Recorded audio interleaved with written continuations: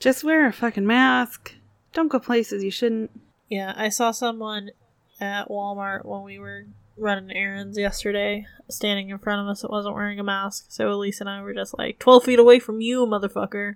I can't believe they allowed that. They're not supposed to, but they fucking do. They're supposed to stop people at the door and turn them away, but they don't because there's not actually a mandate for it. And a lot of places I've seen, even if they do, the people just go into the store and then take the mask off, like, as soon as they're past the door. If my fat ass can wear a mask for the whole time I'm in the grocery store, with my asthma and my fatness, you can too. I wear a mask for 12 hours a day when I'm at work. Yeah. I mean, I would be too if we were still in office. Not 12 hours, but 8.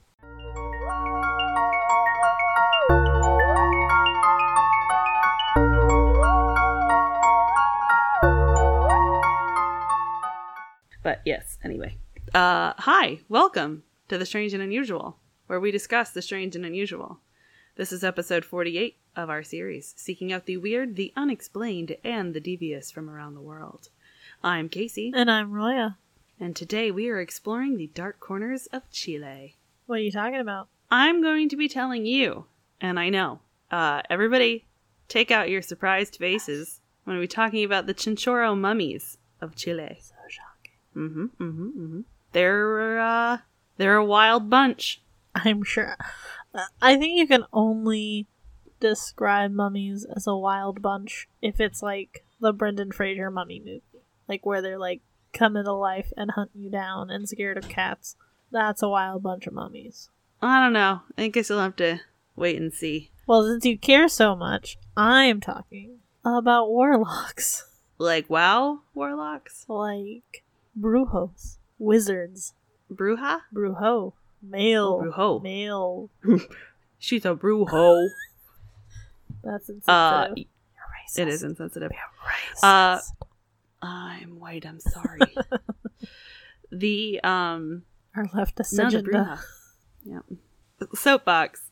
I tried to explain to somebody what white privilege was, and it did not go well. They are old enough to be my mother, so it was already like a downhill climb or uphill battle. Downhill climb. I don't know what the fuck I'm saying. I'm so excited. So yeah, it was already an uphill battle. Like I was like, oh fuck, this is not gonna work. And I was like, they just kept saying to me, hey, I've worked really hard to be where I am. I'm not privileged. And I was like, no, okay, that's not what that means. Listen, I'm gonna give you the straight tea. I said, yes, you struggled, and nobody's trying to say that you didn't struggle or earn what you worked for. What we're saying is, if you and a person of color were on the exact same playing field from point A to point B, no matter how much you struggle, that person is already at a disadvantage simply because the color of their skin. You could have the same economic background, the same family build, that person, because of the way society is built to be against them, has a disadvantage that you did not have. Yeah. Even though you still struggled. And I mean, a woman does have her own, like, there's white male privilege. Absolutely. Too. Yes. And yeah, it's the, no one is saying that your struggle isn't valid. They're saying that your struggle wasn't exacerbated by the color of your skin. Yes. Yeah. They're saying that even despite your struggles, imagine what that had to be like in the exact same situation if you were a person of color. That's a really interesting video I've seen a few times where it was kind of like a fast social experiment where they had just a bunch of like freshmen or something in college, and they had men, women, black, white, Asian, different people of color, things like that. And they all have them lined up in a line. And the person says, every time I say something and it is true for you, step forward. And it was just like, your parents are still together. Step forward. It's just like almost all of the white people step forward. It's like, you had a car at 16. You had this thing. You had this thing. And then, they have the people at the front, like they tell them when they get all the way to the end and say, look back. This is what white privilege is. And almost all of the black people involved with this are still at the starting line or a step or two ahead. Yep. Whereas the especially the young white men are all the way at the finishing line already. Yep. And that was one of the moments where I was like, okay, that, like, I get it. Like, I can see it with my eyes now and understand. Not to say that I didn't believe it, because I did, but it helped seeing, like... having a visual. Yeah. Well, and it's like I understood Black Lives Matter in a really weird, in a really strange way. I was listening to Macklemore's album. I really enjoy a lot of his music, and he has this song on one of his albums where it is talking about his struggle with being a white rapper, and like, is this appropriation? Can I lend my voice, or is it, seen as, oh, here's another white guy making money off of our, skill and talent and whatever, doing what we started. And there's a line at the end of the song where it's like different recordings of Black Lives Matter leaders and stuff, and one of them is talking, and he was saying that, say you have a fire in your neighborhood, and the fire department shows up, they don't put fire on the houses that aren't on fire because all houses matter. They're putting fire on the house that's on fire because it's on fire. You mean water? Yeah. Water on the house that's on fire. I was like, please don't put fire on my house. It's on fire. Yeah. You're putting water on the house that's on fire because it's on fire at that moment. Like, that's what Black Lives Matter is all about. And I was like, whoa, I understand now. I can see into the future. Like, my brain has been taken to another plane of thought.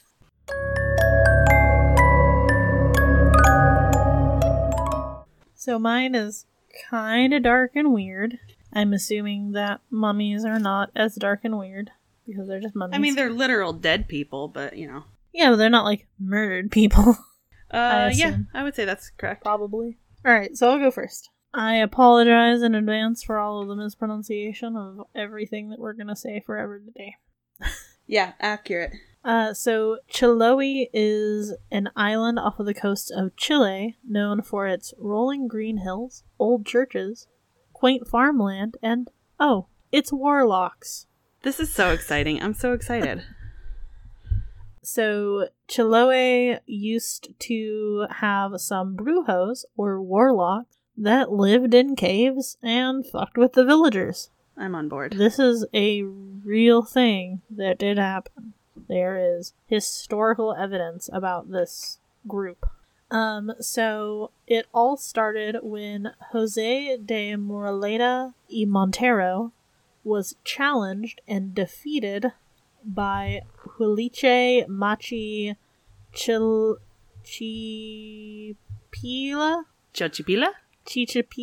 in a duel of witchcraft, obtaining a book of European magic as a reward. So Moraleda tried to escape from giving Chilipila the book, and she allegedly caused his ship to run aground and forced him to give her the book.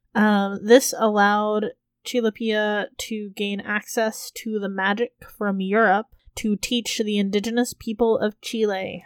And according to legend, the society worked out of a cave that was guarded by a deformed being called an imbunche, which we'll have more about later. In this cave, the Book of Magic was kept, as well as the testing and training facilities for the Society of Brujos.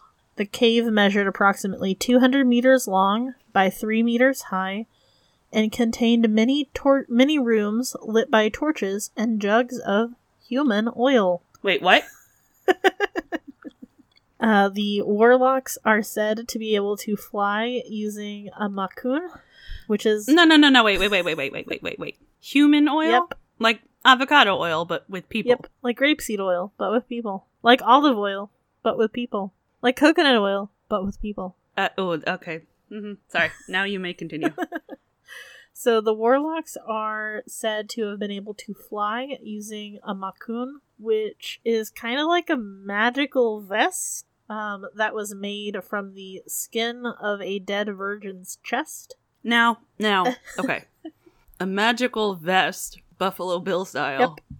Would you? I feel like I just need to sit back and take in what you're saying and stop asking questions. Because they'd fuck them. Fuck them so hard. I would not. I would not fuck them. So they had the ability to fly using the magical skin vest, to turn into certain animals, to inflict harm from a distance, so they could cause a family to fall ill or a unexpected death to happen. Their knowledge of plants and animals also enabled them to brew powerful potions. They also are said to be able to tame the Cabello Merino Chilote, which is the Chilote hippocampus, which if you don't know what a hippocampus is, it's like half horse, half fish. The hippocampus is a part of your brain. It's also a mythological creature that is half fish and half horse. God. I had to look up, because when I looked up what the fuck a hippocampus was, that's all that came up, and I was like, hippocampus creature. And then the half fish, half horse came up. And they are able to safely board a legendary ghost ship in the area called the Calhueche. They are also said to be weak to salt. Well, good. Alright, so let's talk about those deformed creatures I mentioned earlier. The Mbuche.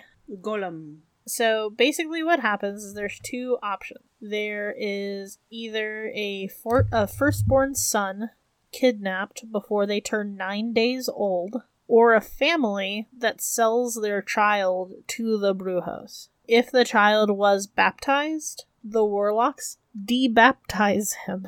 How do they do that? There's a whole big thing. I get into how you become a brujo in the end. So we'll talk about that. Cool. But the brujo Chilote transforms the child into a deformed hairy monster by breaking his right leg and twisting it over his back. I'm breaking specifically the right leg. And then twisting it over their back so it's like resting on their neck. Like their foot is resting on their neck. That sounds painful. And they also, I found one article where it talks about how they would disjoint them. So they would like pull all of their joints out of the sockets and like twist them. Ew. And like their arms and legs, their fingers, their toes, their shoulders, and specifically their head. And so they would take their head and they would slowly, over a amount of time, twist their head using various clamps, and until the child's head was able to look down its own spine. During its first months, the Mbuche is fed on black cat's milk and goat flesh. And then once the first few months are over, it is fed with human flesh from the cemeteries. Because they gotta get those Makun fancy skin vests and human oil from something. And they might as well use the flesh. Of the already deceased? Yeah. Not like they're killing people and taking their flesh? Not yet. They're already dead? Not yet, okay. They are used as guards of the cave. And the Mbuche can only leave the cave if the cave is destroyed or discovered. The warlock that is responsible for him moves to another cave. The warlock is going to Warlock Con to meet the other warlocks. Yep. Or when the warlock carries it, thrashing and screaming, scaring the townspeople and announcing misfortune to come. Oh, lovely! Oh, I also missed... That's like me when I carry Stevie around. I also missed, so in addition to twisting all of the limbs and everything on this boy child, when the boy is 3 months old, his tongue would be forked, and the warlock would apply a magic cream all over the boy's back to cause thick hairs to grow. The Mbuche is fed solely by the warlocks, and is only allowed to search for its own edibles if food is lacking in the cave. So remember, eating flesh from the human cemetery, The human cemetery as opposed to the other cemeteries. I don't know, man. Pet cemetery. Where does it come from? Where does it go? Where did it come from, Cotton Eye Joe? Remember how I said that the Brujos made the vests out of skin of dead virgins? Yeah. Well, they get that from the people who were buried in the cemetery and then feed the leftover flesh to their buches. Yeah. So the family of the victim has to guard the body of the deceased for 3 days after death to avoid it being dug up, skinned, and eaten. Kind of reminds me of the Buddha, the evil eye. Yeah. So, the warlocks have another companion?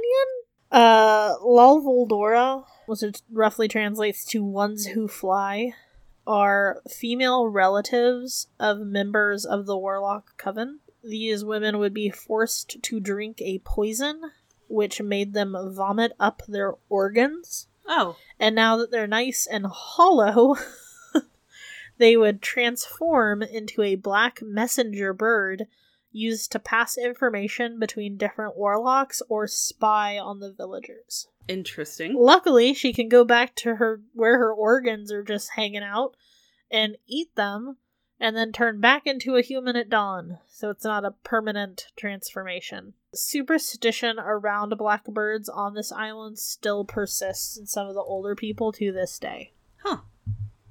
Then, there's also El Calhueche, which is the ghost ship that is said to be manned by the ghosts of drowned sailors. The Brujos are the only living creatures that are allegedly able to board the ship. Okay.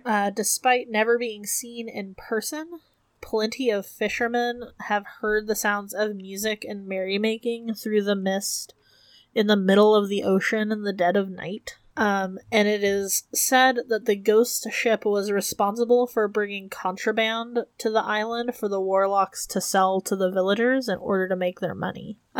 People on the island state that strange lights, noises, and feelings indicate the presence of brujos or wizards. The most prominent of the magical creatures on Chile must be nearby. So, like, if you start seeing weird shit or hearing weird shit or, like, you know, your hair stands on end or whatever, it means that one of these brujos is close. Oh, man. There's also another little bit of superstition that if you go somewhere on the island and you can't hear the ocean, that it's a bad omen, and it means that there are warlocks nearby, and you need to leave until you can hear the water again.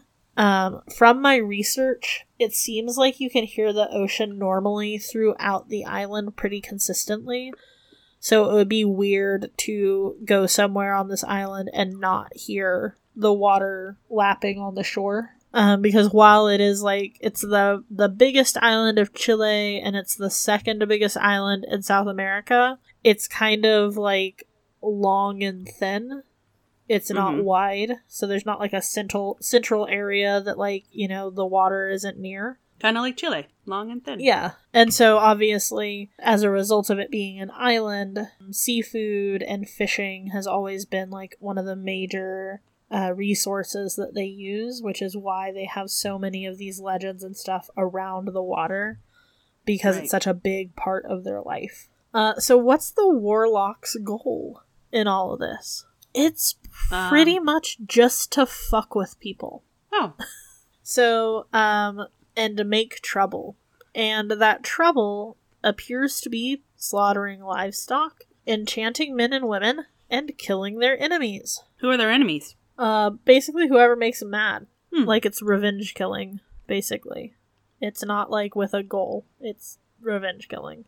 Gotcha. In 1880, however, the warlock group was brought into the public light when they were taken to one of the world's last witch trials. So it is not, they weren't actually brought up on charges of witchcraft, because the mayor at the time was just like, that's not a thing that exists. Like, you guys are just being assholes, and we're going to put you on trial for, like, the crimes you've committed. For being assholes. Yeah, under the guise of being these magical people. Like, you're just people who are taking advantage of everyone and causing trouble. You're not magic, you're not wizards, you're not you didn't make a deal with the devil, like, none of this is real. So it is considered to be the last witch trial, or one of the last witch trials, but it wasn't a witch trial in the normal sense that we have, where it was just like, I saw Goody Price in the woods.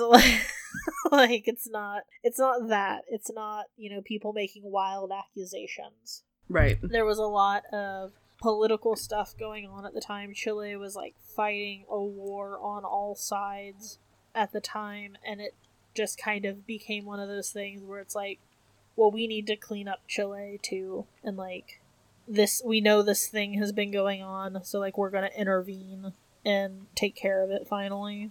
Mm-hmm. So Mateo Conacar, which I know is not how you pronounce that, a former wizard who testified at trial, his allegiance to a magical leadership group called La Recta Provinci, or the Righteous Province, provided details on what the group was up to. Basically, they were, and Mateo was like 70, he was an old dude, and he said that he had been involved with the Righteous Providence for like 30 years or something at this point.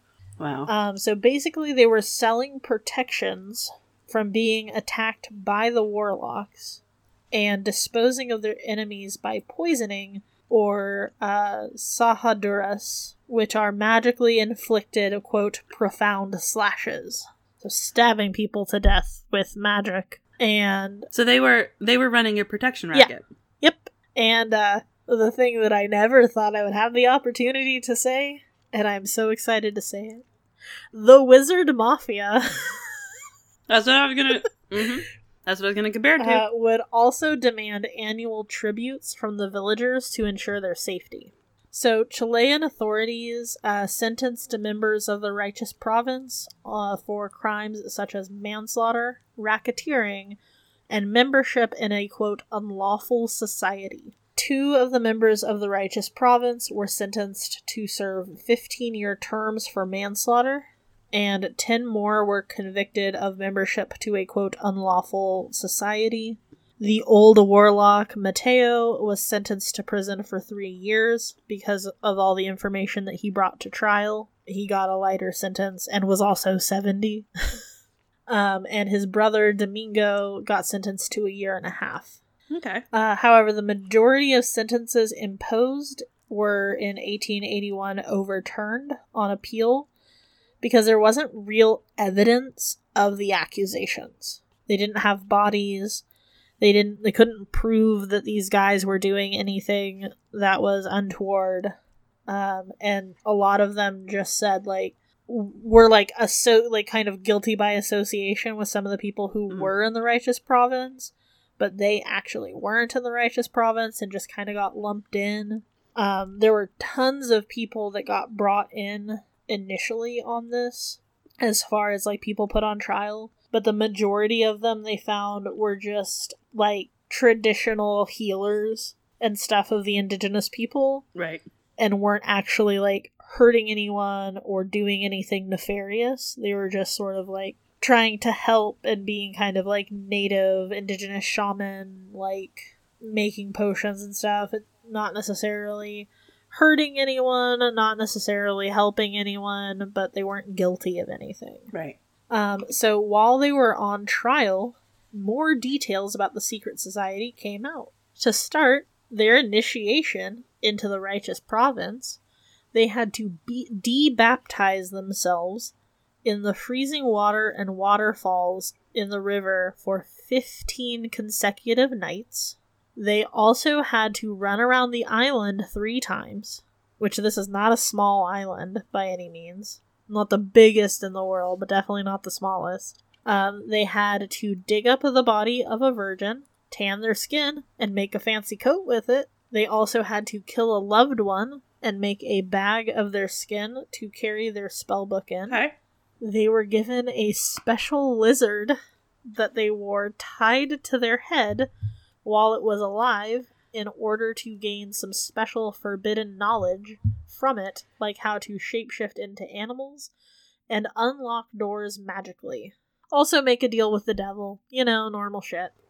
There is also a strict code for the warlocks to follow that says there was to be no theft, no rape, and no eating of salt.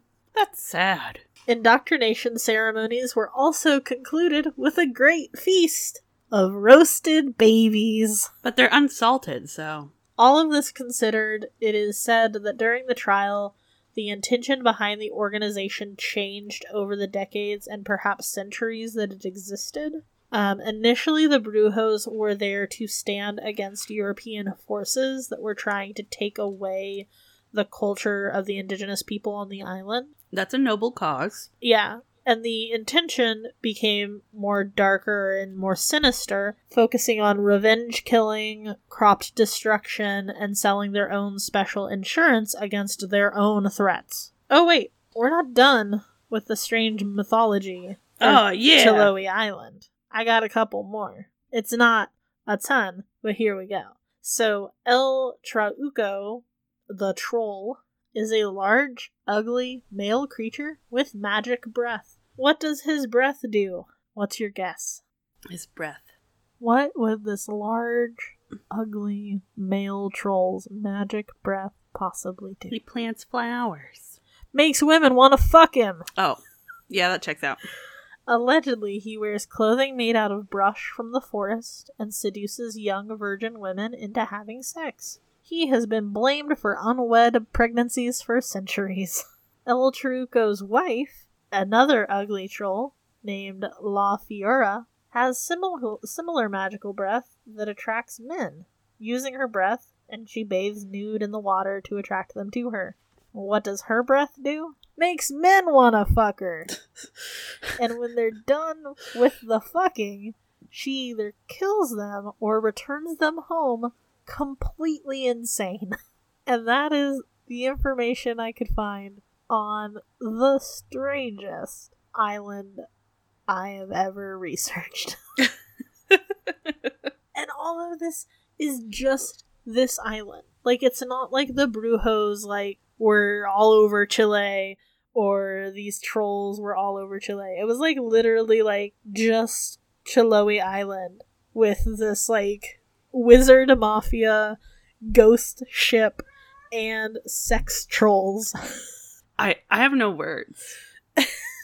Yeah, I was trying to find, like, what I was gonna do for Chile, and I was like, okay, look at true crime, that's always where I start. And then it was just like, I wasn't super enthused. I wasn't super enthused about the true crimes because there were just like two guys, and one of them was just like, I raped a bunch of people, and I was like, no, I don't really want to talk about someone who's raping a bunch of women. And so I was like, haunted places in Chile, and then this showed up, and it was just like, how about an island full of wizards? And I was like, yes, please.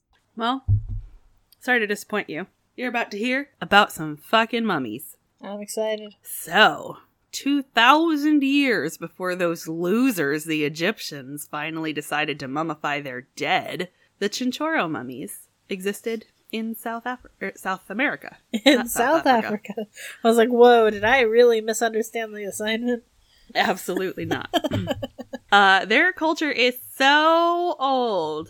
How old is it? They were a pre-ceramic culture. Wow, that is old. I didn't I told this to AJ and he looked at me funny. I didn't ever think that existed. Like, not that I didn't know that there was a culture before pre-ceramic, but I didn't think of that as a telling of how old something was. Yeah, I mean, you have to know to kiln. Right. And so I was like, it's a pre-ceramic culture. I was like, whoa.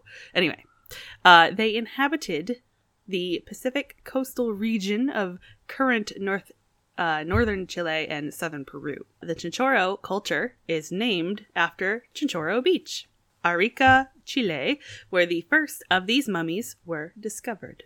The earliest evidence of these peoples was a shellfish midden, which I had to look up is basically just a pile of clamshells.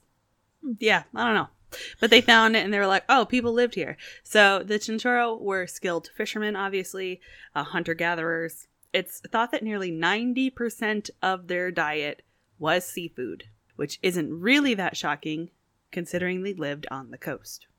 What really sets the Chinchorro apart, though, from other ancient cultures is the way they preserved their dead. Da-da-da-da-da-da. In 1914, Friedrich Max Uhle, a German archaeologist, began his work in Arica, in Chile, and was credited with uncovering nearly 282 fisherfolk mummies of the Chinchorro region in 1917. Wow. I should note, these were not some hoity-toity kings or pharaohs. The Chinchorro peoples seemed to be quite egalitarian when it came to their dead. And I would then believe that they were probably an egalitarian type peoples. Yeah. Because if you're going to treat your dead nice, you're probably going to treat your living nice too. I've discussed the difference between natural and anthropogenic mummies in previous episodes because you know I love talking about dead people, so I'm not going to go through that again. But with that said, it's thought that about 29% of the Chinchorro mummies have been discovered, are actually natural mummies. The oldest of these is the Aka man. He was radiocarbon dated back to 7020 BC. That's like legit 9,000 years ago. And it's thought that the natural environment of this area provided the perfect conditions for natural mummification. The factors that would lead to this type of mummification in the area were extremely arid. It's an extremely arid climate. They have sandy soil and a lack of groundwater. The heat, while is significant, is not thought to have really factored in. As the book The Scientific Study of Mummies explains, the sun's heat on the sand didn't actually extend to the depth of the interred bodies. So while it's warm there, it didn't extend down into the tombs, as it were. The Chinchorro corpses were preserved in an extended position, so like laid out flat. They were buried directly in the sand without coffins and were usually wrapped up in totora reed mats. Most of the bodies were recovered in or around beach sites. The largest group of mummies recovered in the area was a collection of nearly 100 anthropogenic mummies in the sand near a municipal water reservoir. Which, the fucking dream, dude. If I went to work and just found 100 mummies. I work at a water treatment plant right on a reservoir. If I found 100 mummies, I would be fucking stoked. Anyway, sorry. Can you imagine, like, the horror on the rest of your... like, the supervisor's face, and I'd be like, whoa, these are definitely anthropogenic mummies. Oh, man. Well, anyway. Many of these mummies were discovered with marine hunting tools like harpoons and fish hooks made of shells. They would have bone or cactus needles. This one I loved. A rib from a camelid or a sea lion with a handle, thought to be like a tool for scraping shellfish off rocks. I also had to look up what a camelid was, which is basically the class name for like llamas and alpacas. But yeah, they also had like animal skins and hides and nets and all sorts of just like general grave goods. Nothing like the Lady Di, though. Yeah. They had a few signs of intentional cranial deformities. They're not like trepanation, like not like holes, but like I'll get into it a little bit more later, but like intentional brain damage, I guess you could call it. They like weren't alive, so the elongated skulls? No. Or not that No, extensive. It's when we get into the techniques of the mummification, you'll understand what they did. Okay. But 25% had healed skull fractures, leading the experts to believe that there had likely been an increased amount of interpersonal violence. Most of them seemed to have been in good health, with an average estimated age of death, being around the age of 60, which isn't bad for a like tribal primitive culture. As it is, yeah. Yeah. At least half of the bodies found were of children or babies. According to CNN reporter Mark Johansson, mummification began with babies and fetuses before progressing to adults. It's suspected that contaminated drinking water could have led to the practice of mummification, as researchers found heavy amounts of arsenic in the mummy's tissues. And it's an arsenic-dense desert, essentially. Bernardo T. Arriaza wrote the literal book on the Chinchorro mummies and has been leading the digs in the area for the last few decades. He was quoted as saying, "Arsenic poisoning can lead to a high rate of miscarriages and infant mortality, and the sorrow over these deaths may have led to the community starting to preserve these little bodies." The anthropogenic mummies revealed complex processes that evolved with time and rivaled Egyptian methods, even without pottery. The first of these methods was the black technique. Racist. Oh, you wait till we get to the second one. The white technique. Let's say you're a Chinchorro persons in 5000 to 3000 BC. Okay. And you get perished. You're dead. You get perished. With this technique, your body would be dismembered, with the head, arms, and legs all being removed from your torso to be dried. Oh, thanks, I hate it. Then, your skin would be flayed, your skeleton removed from all your flesh, and then disarticulated. Then you get... I'm not having fun on this vacation anymore. Then you get put all back together with clay and plant matter to fill out where the organs and flesh had once been, and reinforced with sticks. So they're making scarecrows out of human bits. Scarecrows that they bury on the beach out of human bits. After that, you get all put back together. Your body would be coated in a paste made of ash with animal hair and grass to fill in the gaps. Okay. At this point, you would be recovered with your own skin, or sometimes an animal skin if your skin didn't make it through the process, and then you're re-sewn back together. A clay mask was then put over your face with slits for the eyes and mouth to replicate a sleeping face, along with a wig of human hair. Because they cut your hair off when they took your head off, clearly. And that is the black technique.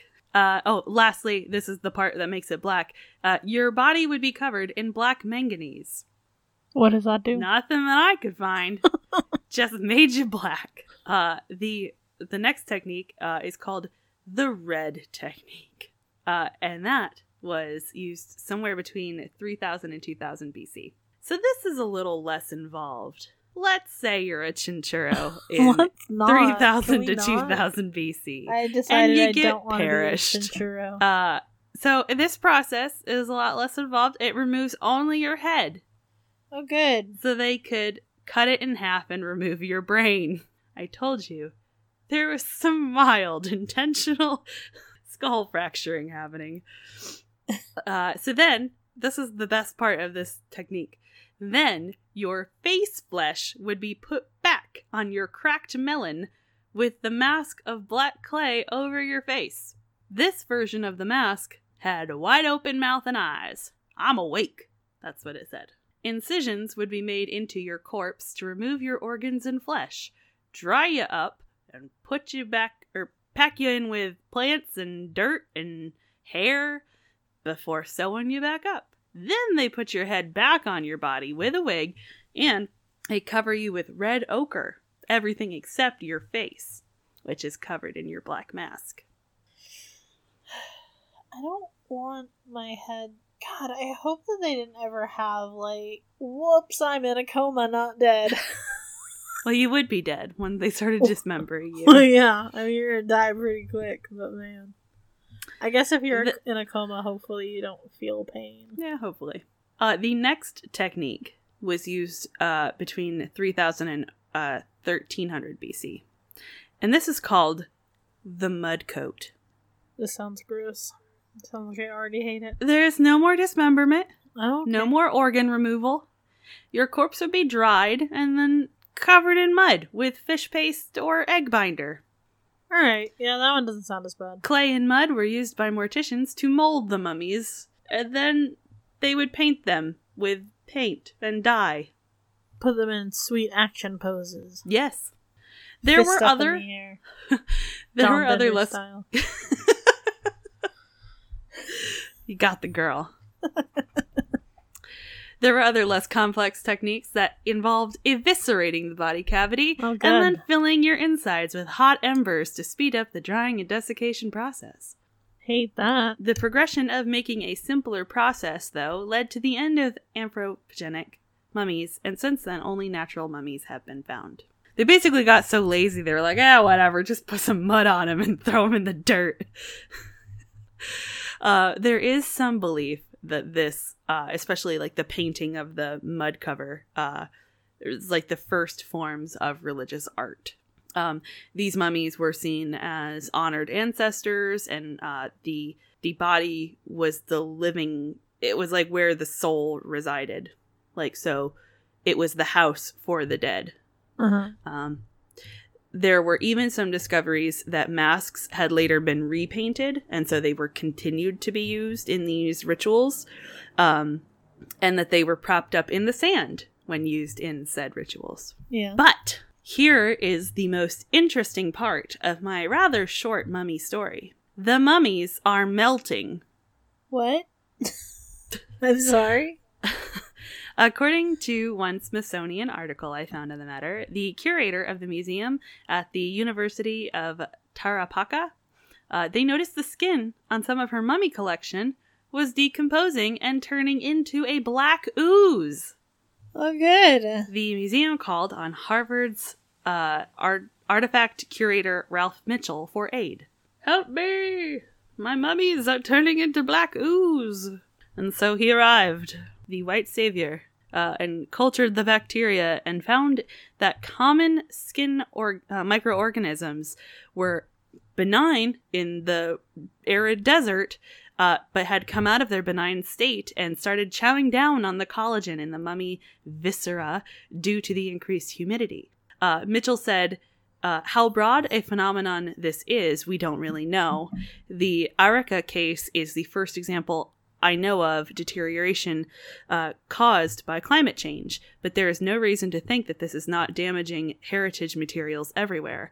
It's affecting everything else. Experts are trying to find ways to encase and preserve these mummies, but they are sort of at a loss and it doesn't look good.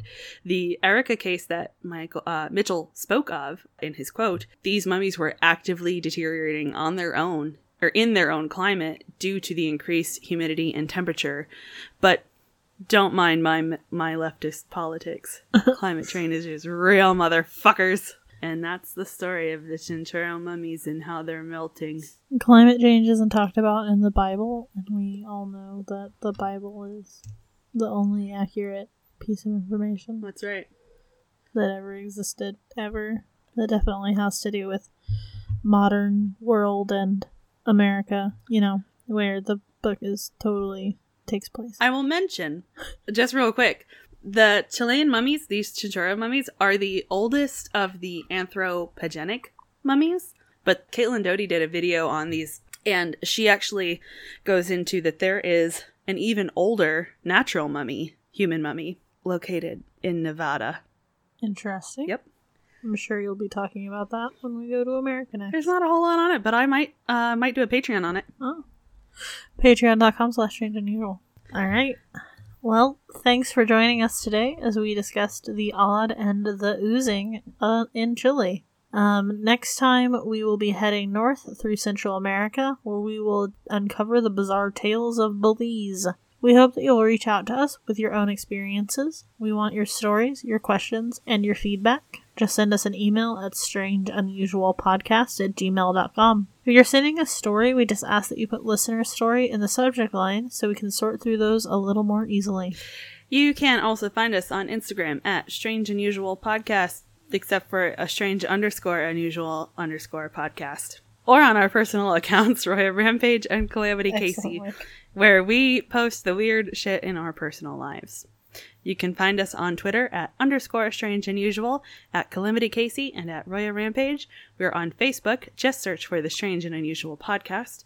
And you can also find us, as Roya so kindly mentioned, on patreon.com/strangeunusual, where we post bonus episodes. You get early access to the normal episodes.